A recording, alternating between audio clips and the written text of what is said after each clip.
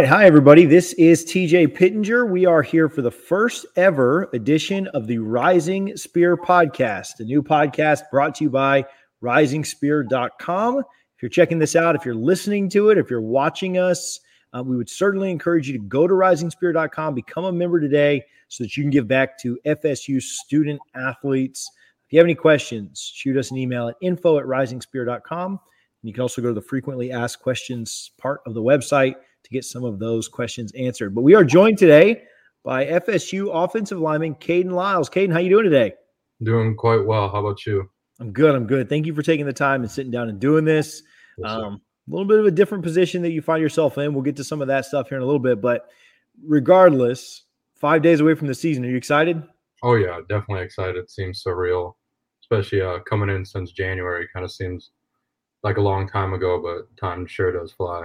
Yeah, no doubt. We want to get to some of the stuff that you have going on, a little bit about your journey here, but I want to start with, I'll lob you a couple softballs, right? I know you're a football guy, but tell something interesting about you. The average fan just, may or may not know. I know you're newer to Tallahassee, but tell something kind of off the wall or fun, or you go any way you want. I think a lot of people don't know I cut my own hair as well as I cut hair in general. So, story kind of goes, my dad's been cutting my hair since I was ever able to get cuts, and so rarely stepped foot into a barbershop.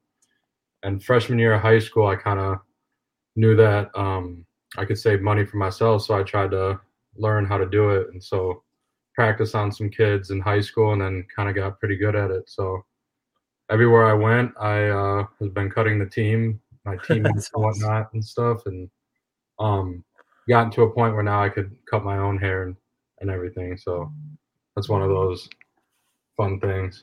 That's pretty cool. Speaking of hair, you've got a killer beard. If you guys are listening to this, I really do pity you. Like, you should go find the version on YouTube or Twitter or wherever. Who has the next best beard? Like, you have the best beard on the team. You go back and forth with Dylan on that, or like you guys already like, who's next? Dylan definitely, I would say, has a pretty strong beard. His is nice, long, thick. But yeah, he definitely takes care of it. He uses different beard oils and stuff. I don't. So, but yeah, he got a little competition with that. I've seen him like looking for like NIL deals with his like beard stuff, like trying to get like different beard oils and stuff like that. So it's pretty crazy. So, okay, another softball, and then we'll get kind of into some meat of this. But do you have a favorite local place to eat in Tallahassee? Like, I'm a food guy, and you're an offensive lineman, so like I figure you got to be a food guy too. Yeah. My favorite spot is Ted's Montana Grill, actually. Oh, yes. Yeah. Yes. I love bison, and they got bison steaks, burgers, and stuff, so I love that stuff. Yeah, I've only been once, but I got a bison ribeye or something there the last time I was there. It's fantastic. So a lot more lean than cow. So I like it. I like Ted's. Yeah, way up by the interstate. So, okay, here's something I found interesting. We'll jump into this. You started your career at defensive end. You hear about guys flipping positions, but it's not like super common in sports. But like, how do you end up from defensive end over to center? Like, talk us through that transition, and how crazy was that? Yeah. So yeah, that was a pretty interesting story. So I went to Wisconsin as an offensive lineman, got recruited as an offensive lineman, signed as an offensive lineman, and then I got redshirted, and that's a pretty typical route as a offensive lineman. So, yeah, I got redshirted and went through that whole route, trying to learn the scheme and everything. And then I early enrolled, so I already went through a spring ball, fall camp, and season, and then went through another spring ball and summer conditioning. Then about 2 weeks before camp started, we had a little too many injuries on D-line, and so I got brought up to the offices, and they asked me if I could play D-line. And I said, whatever works for the team. And so learned the playbook in 2 weeks, had fall camp to learn how to play, and then, went out on the field and then was a 320-pound. Yeah. So it was fun, but it was definitely a lot of experiences that I got out of it. Do you like obviously you came back to the offensive side. Do you like being on the offensive side, scoring the ball? Do you like stopping, hitting people on the other side? What do you like better? I definitely love O-line way better. Just like the intricate or all the stuff that goes into being an offensive lineman, especially a center, learning the playbook, kind of being like the quarterback of the line. That stuff's really fun to me, being able to see defenses and reading defenses. But that was the one big thing that I enjoyed about D-line, is that I was able to understand that side of the ball way better. Got to understand the points of like blitzes and what you're trying to accomplish, what as a D lineman, what you're trying to fit and what you're trying to do in each individual play, depending on what they're giving you. Understanding defenses, different types of understanding offensive formations and seeing stuff differently. So it definitely helped me when I went back on offense to be able to take proper footwork and understand what a D lineman's trying to accomplish now that I was back on O-line. Cool. That's awesome. Talk us through, you spent several years at Wisconsin, grew up in Wisconsin. Talk us through your decision to come to Florida State and why you ended up committing here, like you said, and got here in January. Yeah, so just wanted to look for new opportunities. And so when I entered the portal, Florida State was one of the first to contact me. And so I spoke with Coach Atkins, and he was a very different coach than what I've normally experienced and have talked to. Now, like being into it, like I definitely made one of the best decisions, and I absolutely love him, everything that he's done for myself as well as everybody else. Just seeing the way that he interacts with kids is phenomenal. And so the main reason was Coach Atkins and his style of coaching and what he brought to the table, but also Coach Norvell. While I was out in Arizona for high school, I was getting recruited by ASU at the time, and Coach Norvell was a part of that staff. And so we kind of had a prior connection with that. And so kind of just coming here was kind of just reconnecting that bridge. Yeah, that's awesome. We hear a lot about Coach Atkins, and there's a lot of coaches out there that tell you how great you are. Oh, this, and he kind of does the opposite at times. Like, this is what you need to get better at. I'm going to make you better at doing this. And the word that continues to come back about Coach Atkins and Coach Norvell and most of the staff, but the word that continues to come back is just how genuine they are and how real they are as people. Without a doubt. Yeah. Coach Atkins, he keeps it real. He gives you everything 100% straightforward, everything that you need to work on. The whole staff in general, Coach Norvell, he has the best interest for the team and everybody on it. The strength staff, I love them to death. Coach Storms, Coach Farnes, all of them. They're great, phenomenal people. They've been working with me, getting my strength up and everything. Seeing very high improvements in short periods of times. And so, and then the rest of the coaching staff, like I could go up to the office and talk to every single one of them. They definitely genuinely care about each player, even all the way to the athletic trainers and the academic services. Everybody in that facility is phenomenal. Yeah, that's awesome. Love to hear that. Spring ball comes around and you are in a battle with Mo. You're in a battle with Maurice Smith. Can you talk about, and he's a little banged up here now too, but can you talk a little bit about your relationship with him? And, they always say iron sharpens iron, right? To be cliche, but you're cheering for him at the same time. You're trying to beat him out, and he's trying to do the same thing for you. Exactly. Can you talk to us about that? The battles with Maurice in spring, in spring, and then a little bit in fall before the injury. Yeah. So when I came in, I was a new guy, and but what I loved about this group is that they accepted me with full arms right away. They brought me in and treated me like I was there forever, and so it gave me a little different perspective on the way that I worked with them and the way that I approached each day. Being in competition with somebody that it is what it is, no matter what, everybody's going to try to get that number one spot. It's just what you have to do at this level or any level. But creating a friendship along that way was very important. Now at this point, being in this situation, I feel that he trusts me to be able to come to me if he has anything that, schematically wise that we need to go through. Same thing with anybody else on the team. Like, we talk about stuff, we go through stuff just because we built that trust with that relationship. Fall camp gets here. Pre-injury, how did you think your fall camp was going before you did end up going down? We'll talk about the injury in a minute, but how did you think things were going for you? I think it was going pretty well. I finally got a full grasp of the offense and what we were trying to accomplish, and so I was able to play more freely. And I think I was making great strides and being able to earn that spot and everything, and making great connections with everybody, how to communicate and whatnot, and just honing in on my technique and everything. But then the injury came. So we won't dwell on this too much, but I do want to ask you. We'll keep it pretty real here.